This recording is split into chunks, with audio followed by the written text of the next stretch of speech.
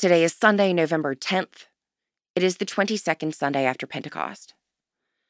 Acts chapter 24, verses 20 through 21.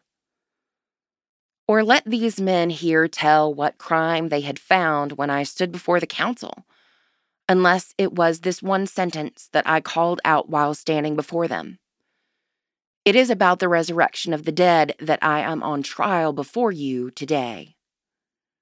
Paul has been arrested on trumped-up charges, sent to Caesarea in protective custody, and is now on trial before Felix, the Roman governor.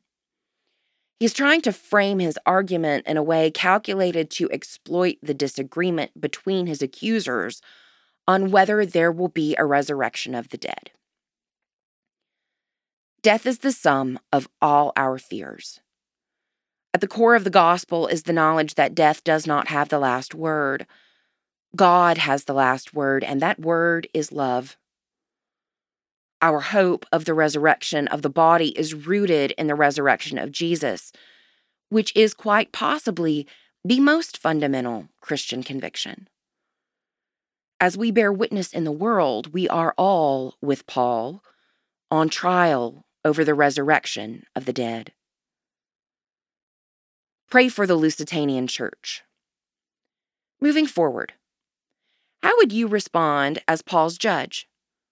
As his prosecutor, defense attorney, or jury?